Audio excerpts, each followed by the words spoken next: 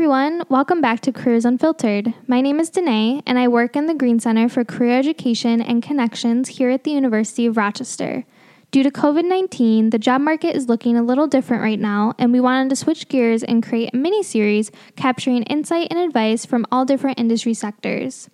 Unfortunately, my student co-host Bryce will not be joining me for these short interviews, but in his place, I'm excited to welcome my fellow colleagues from the Green Center.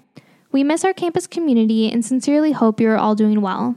With that being said, we hope you enjoy this episode of Careers Unfiltered.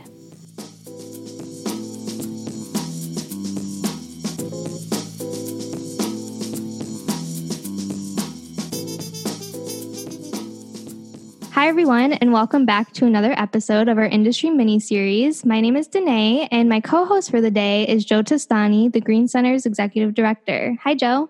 Hey, how's it going?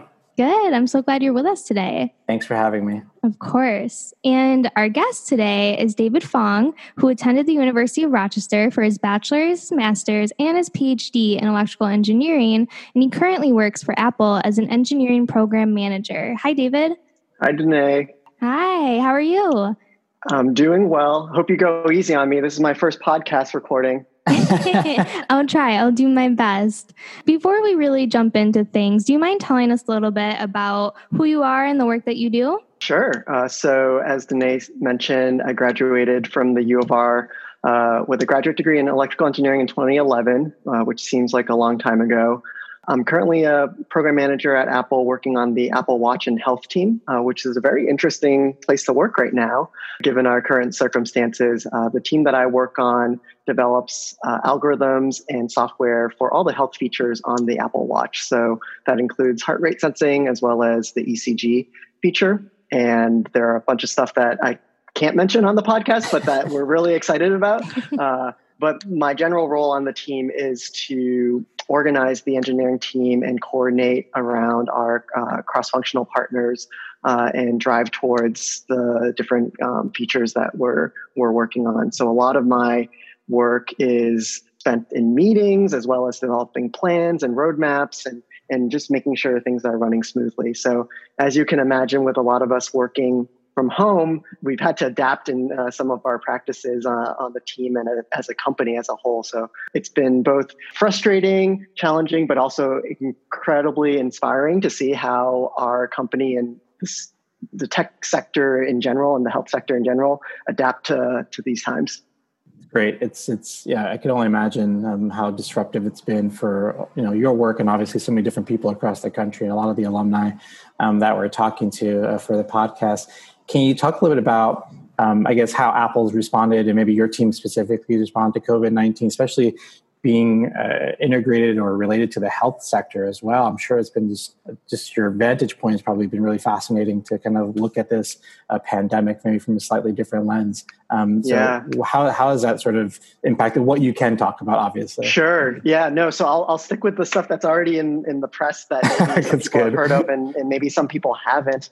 And the caveat is, we're a huge organization, even within the health team. We're just a small part of that health team, but I can talk about some of the things I'm really excited about that have been recently announced. I think some people might have heard that, we had an initiative to make face shields for healthcare providers recently. And the story behind that was, it was literally, people getting the call on a Friday afternoon, I think it was actually a Friday afternoon. And on Monday morning, we had designs ready for mass manufacturing of these face shields that we're now churning out at a mass scale. So it's like those stories that really inspire the company as a whole to unite behind this cause and really think at every level, at every team, what we can do to help the situation. I think another cool story recently that was announced as a joint venture between Apple and Google, which is something that I'm extremely passionate about, is this idea of contact tracing and making sure that we are able to very methodically track outbreaks before they spread too widely. In a previous role before Apple, I did some work in medical diagnostics and epidemiology, and that was always one of the first things that people people always jump to like, what is the therapeutic, what is the vaccine that you can roll out? But even before that, it's diagnostics and having the ability to detect these things early on, right? Because then that gives you the ability to create that fire break in transmission. So it's really exciting to see, and this isn't work that our team specifically worked on, but as an organization within Apple, they were really able to roll that capability out relatively quickly. So that's really exciting. That's amazing. Yeah, I'm sure it's been so gratifying to be part of an organization that sort of rises to the occasion and tries to kind of help find a solution to something that's impacting so many different people. What do you think will be the long-term implications of this for a company like Apple in terms of what happens next? I know as working in higher education, we're grappling with that question head on, right? Like, what does this mean for higher ed? How does it change it sort of permanently or sort of temporarily? Yeah, for sure. I think we're definitely seeing some cultural shifts. I can see some similarities between, how people work in the tech industry and in higher ed, where traditionally been a lot of person-to-person interaction and on teams, especially like on my team, we were co-located within the same building, sometimes within the same just area and very close together, working hand in hand. And now we've really had to adapt to this virtual kind of work style. So like teleconferencing and video conferencing has been, tremendous, but not without challenges, right? Sure. But I think we're getting better, even within the span of 1 to 2 weeks. Just our etiquette on like our video conferencing system has been much better. We leverage like messaging platforms a lot, and I think it's amazing to see how quickly people adapt, because I think there's this I think there's like a phenomenon that happens when like you are forced into a position. Like humans are incredibly resourceful and are able to adapt to their situation. So that's why I'm optimistic as a whole, like as a society, we'll figure stuff out. But in terms of specifically for our team, I think we will change some of the practices around how we work. I think telework is going to be, for some folks, their preferred way of working, even if they are able to commute. For me personally, I had to commute over an hour each day from where I live down to Cupertino, and now I'm really enjoying those couple hours back in the day. Yeah. And so that's definitely something where, for myself personally, I'll take a look at and see whether or not I can, make that work in the long term. That's great. Thank you. Yeah. You know what, David, there's so much truth to what you're saying about being adaptable and how resourceful we are as humans. And I was hoping that you could shed some light or some advice in regards to the students who are now navigating this weird time that we're all in. And if you could give them any tips on what maybe they should be doing with this time. Yeah, for sure. I've been, maybe just not like just for students, but for like my friends and family and people in general I've been talking to. I think one of the key pieces of advice, and this isn't unique or I didn't make this up, but just the fact that like acknowledging things are not normal.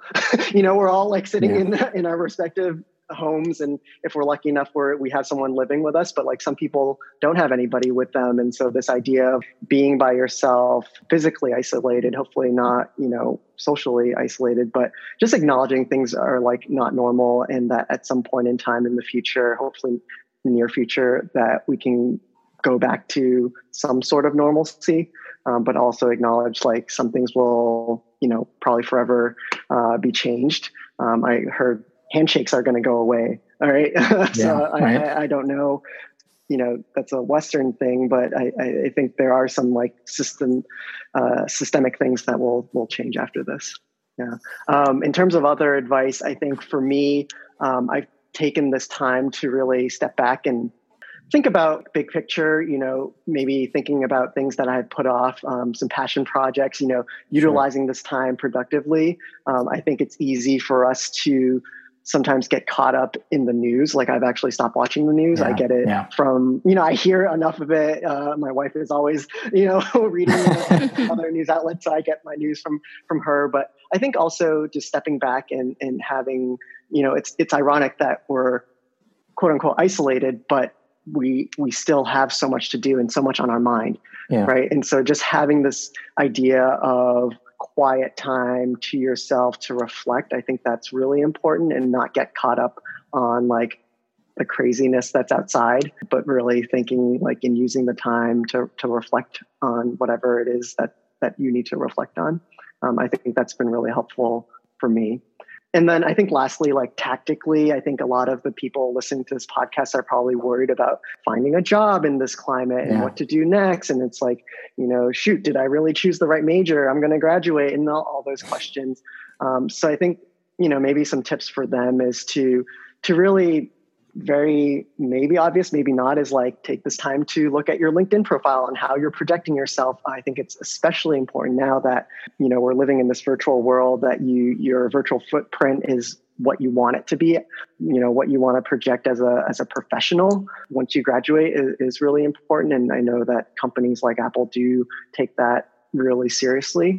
So I think for, when I was an engineering student, being able to summarize and really convey the importance of some of the projects and the courses that I was working on, and being able to concisely put that on my resume and now on LinkedIn, I think that's really important. So don't underestimate the power of your experience as a student and all the things that you've done, and making that accessible to, in those bite-sized pieces to whoever's looking at your profile.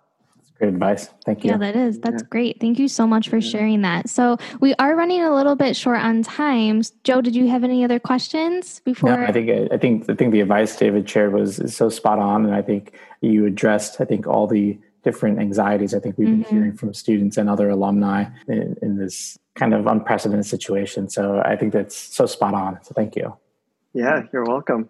Yeah, this was great, David. Thank you again for joining us. And we really appreciate you taking the time. Yeah, thank you both. Take care. Stay safe. You too.